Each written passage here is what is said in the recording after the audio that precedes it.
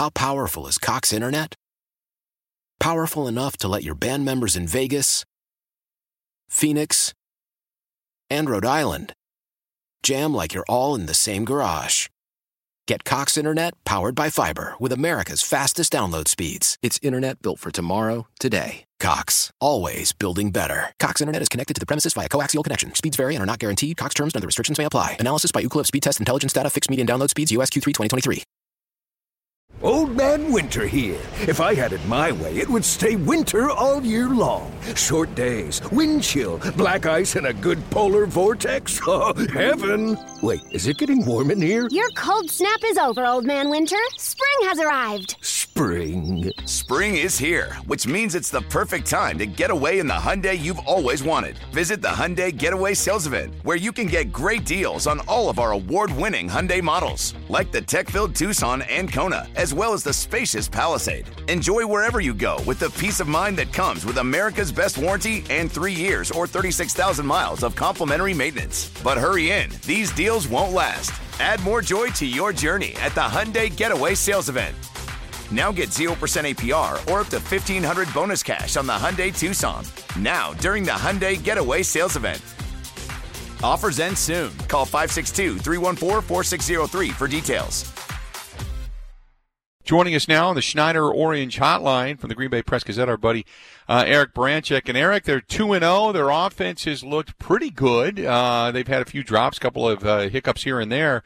But their defense, after giving up opening drives, if they could cure that problem, certainly maybe even changes a different dynamic for this team. But even the defense has been able to kind of put it together mid-portion of the game and allow the offense to kind of put it away, so to speak. So give me your synopsis of this one yesterday. Well, first of all, thanks for having me on. I appreciate it. It's good to hear from you. My overall synopsis is you look at a coaching staff, their ability to make adjustments on the fly, in the game, at halftime, et cetera, are signs of good coaching staffs that communicate well. And when you are watching this team go through the first quarter and they're down 14-3, it's like, holy smokes, how are they going to come out of it? But they found a way to do it. And, I think that coaching staff has done a really great job at being able to make adjustments on the fly. And they're professionals. We know that. And, sometimes teams come out at the beginning of the game and have a little bit of success because they're throwing plays out there or formations or they're breaking tendencies that they haven't seen before. So sometimes those things kind of catch you and you got to be able to adjust. It sounds like for the most part, it looks like the adjustments are being made. At what point do you get really serious and want to sit down with Aaron Jones and talk a contract extension? Well, I'm kind of shocked that it didn't happen yet. To be completely honest with you, I don't know what else the guy needs to prove at this point. I would say they need to hopefully get something done before the bye. What would the price be, do you think? What would be, if you're going to look at you're paying him per year, what would the price be? Well, where's Kamara fall in? I'm not really 100% sure where that number is, but I would say whatever that number is, it's probably that. I can't imagine being any lower.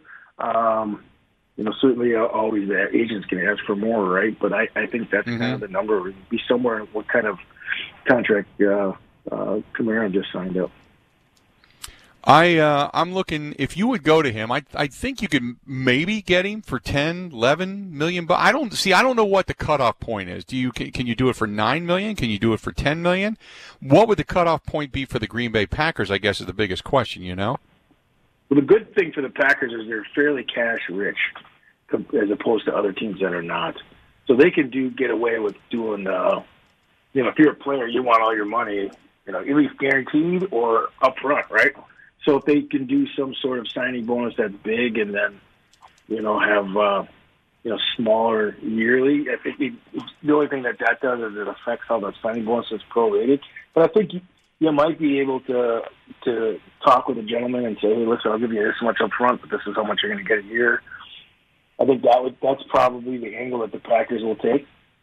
And unfortunately, the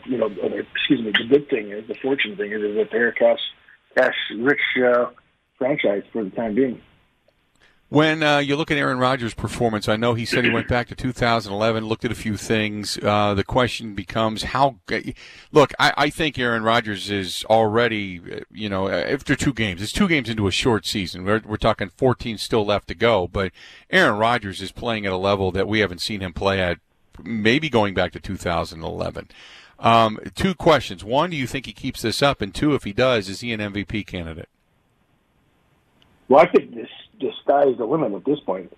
I mean, I counted 4 seriously bad drops yesterday, 6 probably, but 4 that no doubt, no question should have been caught. So how much better are these numbers going to be if these guys stop dropping all the balls? And I realize, listen, you're trying to catch a ball, it's not the easiest thing to do in the world. I get that. But really, when you're looking at that game, his numbers could have been so much better just for no fault of his own. I mean, he put the ball in the right places.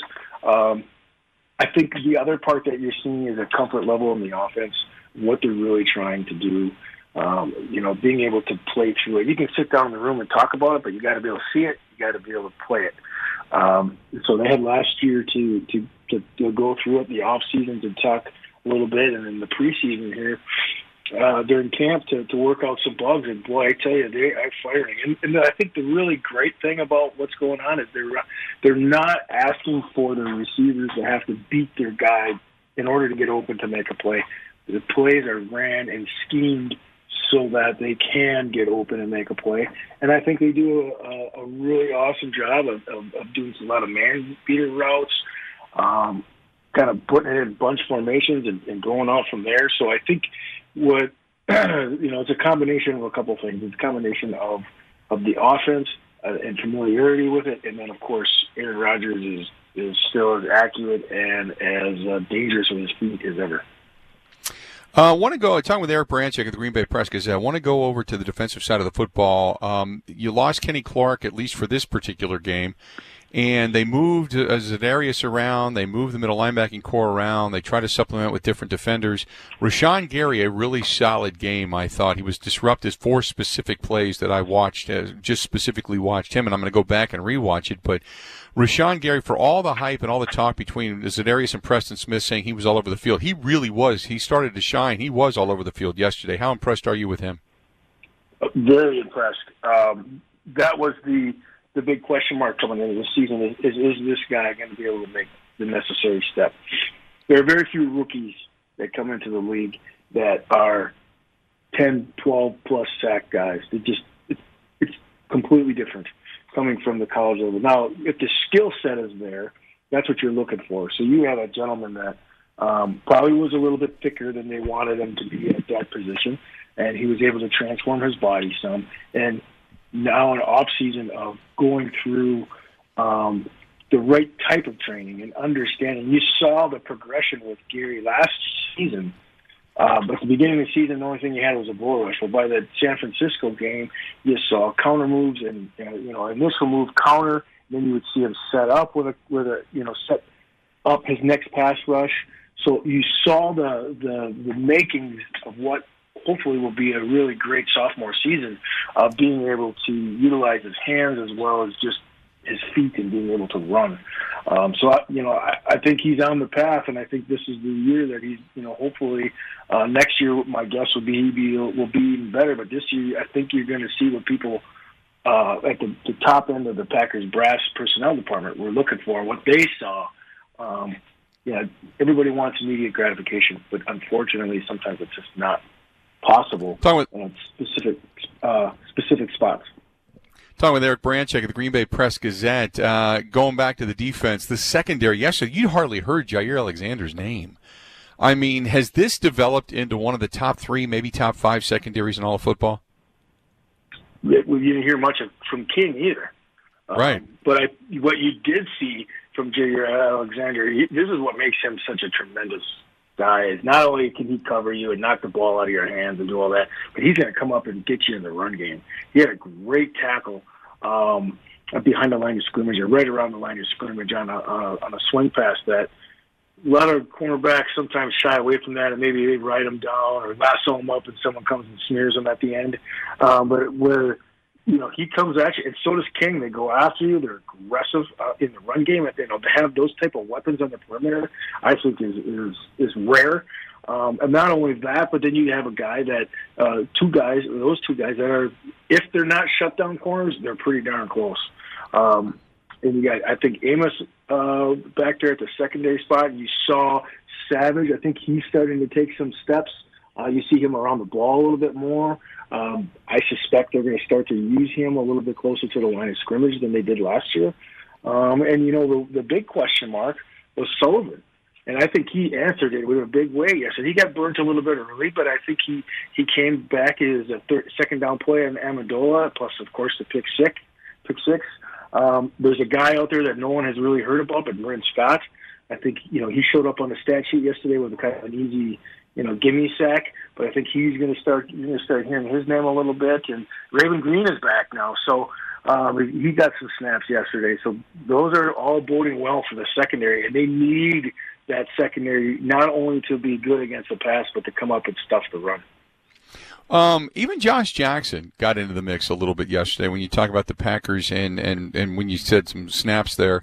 Josh Jackson was a guy that had not seen it. I mean, it was only in on 5 snaps, but they went right at him when he came in, and sure enough, he came up with a knockdown. And defending a pass from Matthew Stafford. I mean, I don't want to say, well, that play will define him or anything, but at least when he comes in and gets called upon, he comes in and does some good things. It looks like his technique and his progress has at least grown from where he was last season. Well, you're right. I mean, he had that nice play up the sideline there. He knocked that down, and that's not an easy play. And he was, what was his knock? He's not fast enough to cover that specific play. And they went right at him with a 9 route and sent it up the sideline there. He was able to stay with it. Not only that, but knock the ball down. That's good stuff. Those are all good progressional situations for each one of these. Vernon Scott is one. There's Sullivan. Getting Raven Green back. Those are all really good signs that these guys are starting to kind of take off and become healthy and start getting some reps that they can rely on them. Because if you're asking your secondary to come up and tackle, which Mike Pettin does, you're going to have injuries. You're going to have times where these guys are going to need, the proverbial bell rung. Got to go sit down and kind of get the cobwebs out. I mean, those things are going to happen, so you're going to need multiple players and to be deep at that position group, especially cornerback, as the season goes on. Good stuff as always, my friend, and we'll talk again later in the week as we get ready for the New Orleans Saints on Sunday Night Football, okay? Yeah. Hey, boy, it's going to be fun to watch them tonight, isn't it? Right. It's fun to be able to watch that game, knowing that this is who the Packers are going to play next. So I think this is going to be interesting to see. And the guys are going to have to. They can't drop the ball if they're going to be successful against the Saints. A little more added meeting coming up tonight, no doubt. Appreciate it as always, Eric. We'll talk to you soon. There you go. Eric Branchek of the Green Bay Press-Gazette joining us for a couple of minutes on the Schneider Orange Hotline. Schneider hiring drivers right now. You work hard, they treat you fair. 80-plus years they've been doing it. 85, as a matter of fact. Call them 844-PRIDE or go to SchneiderJobs.com. That's 844-PRIDE.